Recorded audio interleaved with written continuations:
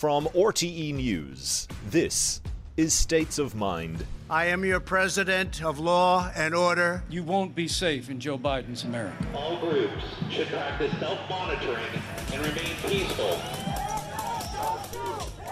This administration has shown it will tear our democracy down. May history be able to say that the end of this chapter of American darkness began here tonight. Ladies and gentlemen, the best is yet to come. Your US Election 2020 podcast. With Brian O'Donovan in Washington and Jackie Fox in Dublin.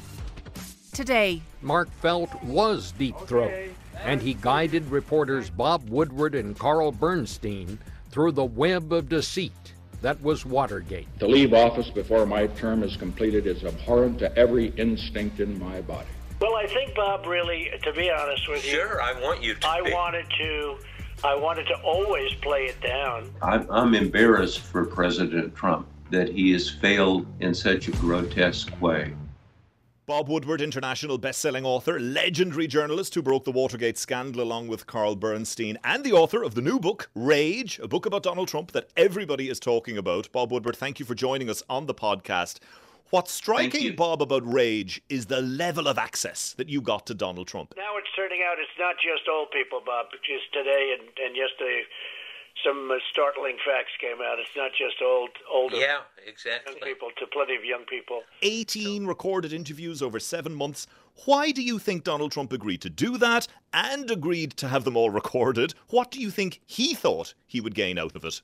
Well, I did a book 2 years ago called Fear about Trump, and he didn't cooperate. And he denounced fear and said it was not true. But then a number of people told him actually it was true, which it was. And he decided he would cooperate on this. So on December 5th of last year, that's 10 months ago, I went into the Oval Office, plunked down my tape recorder on the Resolute desk and said, "This is all on the record. I will quote you verbatim, and it will come out before the election in September or October." And then we developed a telephone relationship that was he would call me at all hours. I had to carry a tape recorder.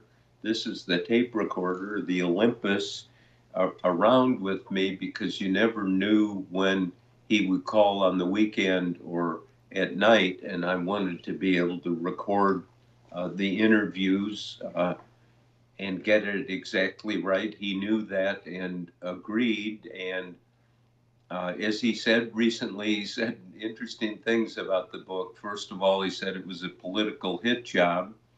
Then he said he read it in one night, and it was fine, it was okay. And then he said he actually said some great things in the book. I let him have his say in those 9 hours of interviews, so his viewpoint comes through. But what was fascinating for me as a reporter is to be able to push him and just say, no, wait a minute, let's look at what's going on in race relations or the virus or handling the Supreme Court. All of the issues of the day, really, we were able to cover. There's been lots of articles written over the last week or two since the book came out about the why. Why did Donald Trump agree to do it? And a lot of people speculating, a lot of analysts saying it was perhaps arrogance, it was ego. He thought he could manipulate it. He thought he could shape it. He saw you as this big name journalist and author and kind of wanted to impress you. Is that a kind of an analysis you would agree here? I'm not a psychiatrist. I just am trying to find out what he would say about all of these issues. And he let me. I would come back at him and say, wait a minute, you haven't answered the question. For instance, on race relations, after May 25th, when George Floyd was killed by a police officer, I started asking Trump about race relations. Do you think there is systematic or institutional racism in this country? Well, I think there is everywhere. I think probably less here than most places, or less here than many places. Okay, but is it here in a way that it has an impact on people's lives? I think it is, and it's unfortunate, but I think it is. And said to him very directly, you are the son of white privilege. Your father had lots of money. I noted that my father was a judge and lawyer in Illinois. We're white privilege. And I asked him directly, said, do you understand the pain and anger that black people feel in the United States? Do you have any sense that that privilege has isolated and put you in a cave to a certain extent, as it put me and I think lots of white privileged people in a cave, and that we have to work our way out of it to understand the anger and the pain particularly black people feel in this country? And Trump then mocked me, and you can hear the audio. He said, wow, you sure drank the Kool-Aid. No, you really drank the Kool-Aid, didn't you? Listen to you. Wow. No, I don't feel that at all. I don't feel that way at all. So we got his fundamental view on the Black Lives Matter issue in this country and race relations in general.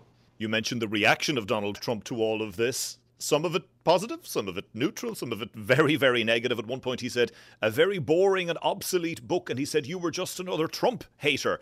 Well, how do you feel when the US president attacks you in this way? Do you kind of think on one level, well, good, I wasn't out to do a puff piece on you, Mr. President. Are you hurt on any level when he attacks you and attacks the book?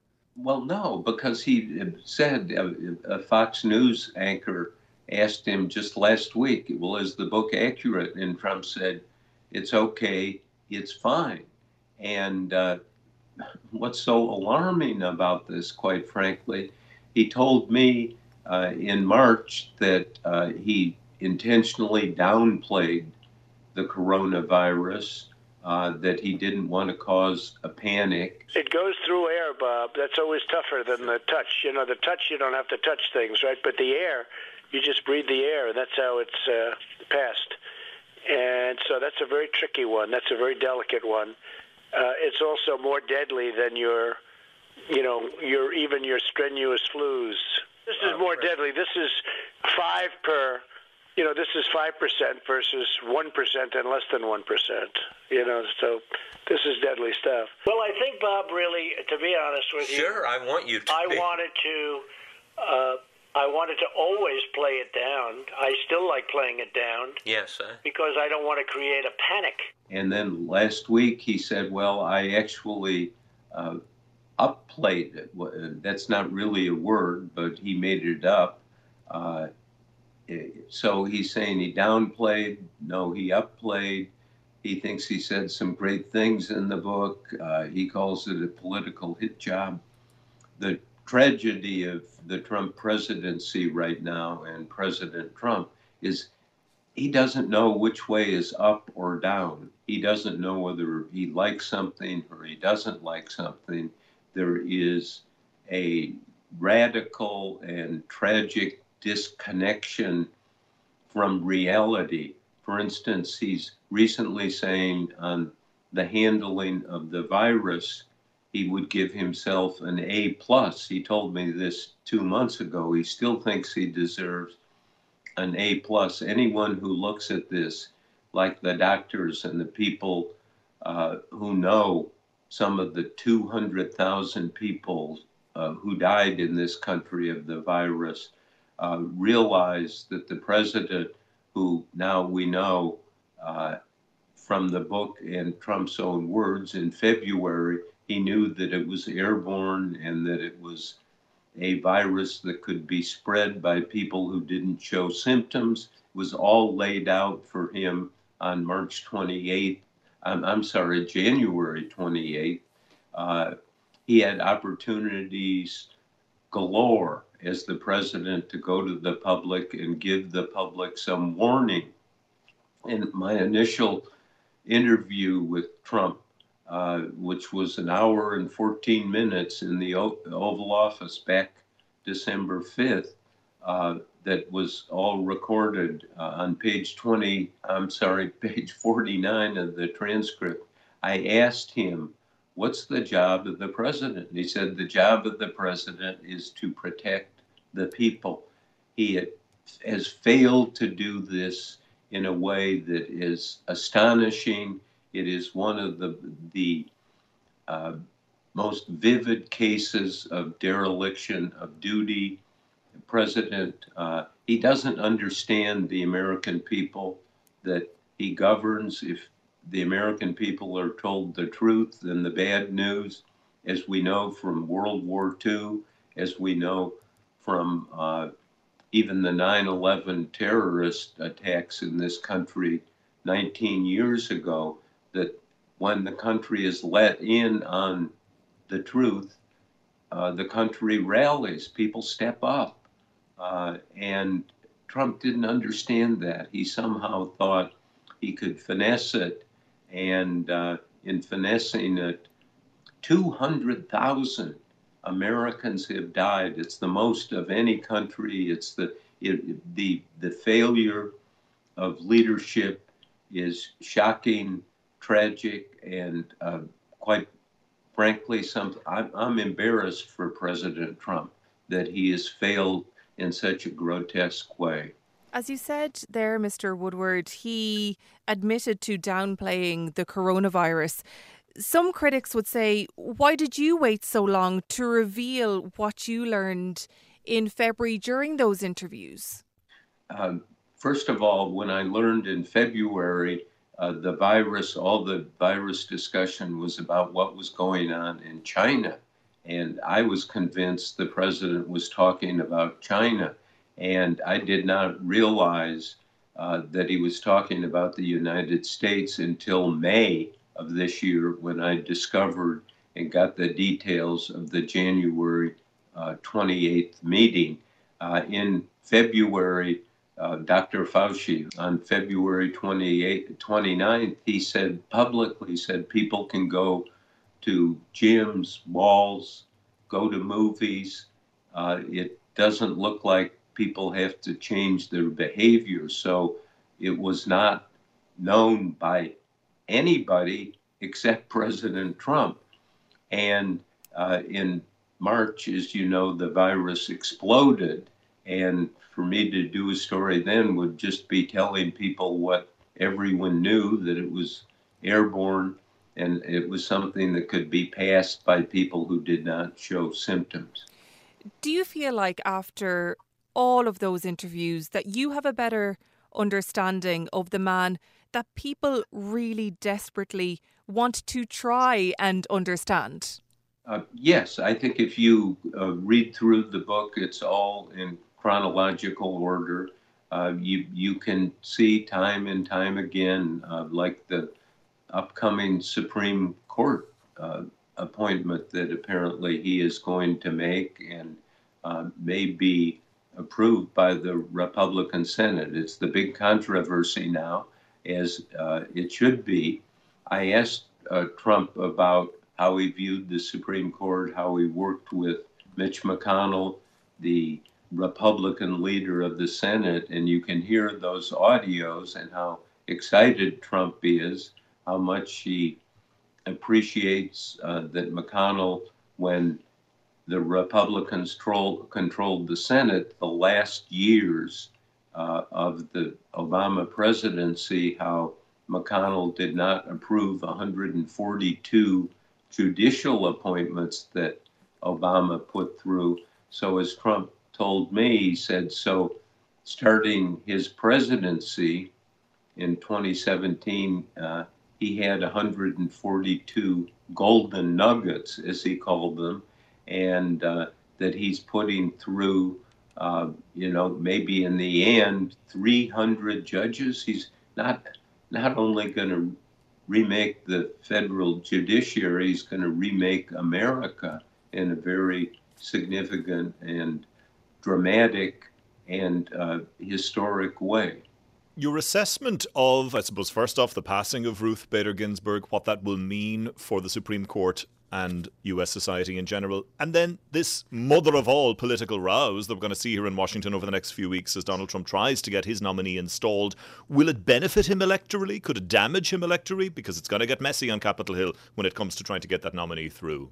Well, first of all, as you know, covering this here in Washington in the United States, it is issue one. It's almost everyone in politics and out in the world is talking about instead of the virus. And of course, the virus is what he failed on. And so to shift the spotlight to the Supreme Court nomination puts him at, I believe, at this point gives him a big advantage. His base loves that. Evangelical Christians, very important to get a new conservative on the Supreme Court. So there would be really 6 conservatives on the court. Trump says he's going to appoint a woman. This woman, the major contenders are age 48 and 52. If they get through and are seated on the Supreme Court, and that woman lives as long as Ruth Bader Ginsburg did, to age 87, that woman could serve on the court 35 years. This is a legacy that reaches not just into the short-term futures, 10, 20 years, but 35 years. And so the stakes are giant here. You have the legislative branch, the Senate, and the executive branch working together in tandem. The tapes that I've released on this show, the exuberance that Trump feels about this, you have those two branches working together, hand in glove, to control the third branch of government, the judiciary. Historians are going to be writing about this for tens of years, if not more. When you reported on the Watergate scandal with Carl Bernstein, those scandals led to numerous government investigations and the eventual resignation of President Richard Nixon. The president is going to address the nation and presumably announce his resignation in a half an hour from now. People will be at television sets and radios tonight to hear what the president has to say. I have never been a quitter. To leave office before my term is completed is abhorrent to every instinct in my body. But as president, I must put the interests of America first. Do you think the American media holds the power and the influence it once had in terms of power of accountability, or could it be said that this is under threat due to the undermining of the press by those in power and the rise of misinformation and fake news? People find it more difficult now to know what to believe. Yes, they do, and this is the internet. The speed and impatience that's generated. Oh, give me a headline, give me one word to describe what's going on. So in-depth reporting, it's scarce here. I am fortunate to still work at the Washington Post and have my publisher, Simon & Schuster. I can do these books and spend time on them, and they get the attention they do because the Post, and particularly CNN, play these audio tapes and describe what's in the book. It's hard. I think it's very confusing for people, but take the average person in the United States. Should I send my child to school? How dangerous is that? Does it make sense? What are the downsides of having just virtual learning through staring into a computer? Can I go out to the bowling alley? What is the risk going to the birthday party down the street? Unfortunately, Trump, as the leader, has the megaphone, and he could have gone back to January, told the American people a pandemic is coming. He knew it. The sources he had in his national security team were impeccable. It was very convincing. Even Dr. Fauci, the head of infectious diseases in the United States, kind of the guru on all of this, was told by the Deputy National Security Advisor, Matt Pottinger, back in January that this was a coming pandemic. Fauci didn't believe it, thought Pottinger was exaggerating, thought that Pottinger was really over the sky on this. And then when the pandemic exploded in the early part of March, as it did with 30,000 cases a day, I quote Fauci in the book saying, "Oh, Matt Pottinger was right all along." And other doctors had conversations with Pottinger about this. The fact is, the president got all this laid out to him in a top secret environment in the Oval Office, and the doctors don't attend those meetings. It is a failure to warn the American people, a failure of leadership, a failure to tell the truth, a failure on Trump's part to be obsessed with his own reelection. It's really an American tragedy. I mean, there are parts of the book you're not going to like, and what won't I like, Bob? Well, just there is. It's tough times. The virus, as you repeatedly told me, and as you've said publicly, it's derailed things, and it's a big reality in people's lives, as you know. So I will get it to you, and the market's coming back very strong. You do know that. Yes, of course, and Did you cover that in the book? Yeah, oh, sure. And just finally, Bob Woodward, this is your second book on this current administration. We have Fear, we've got Rage. What's next? Because this sounds a bit like a trilogy. Yeah, exactly. This sounds like a trilogy to me. Well, happily as a reporter, you don't have to do the future. You try to do the past. I think sometimes we run by the past too quickly, that we should go back and examine it.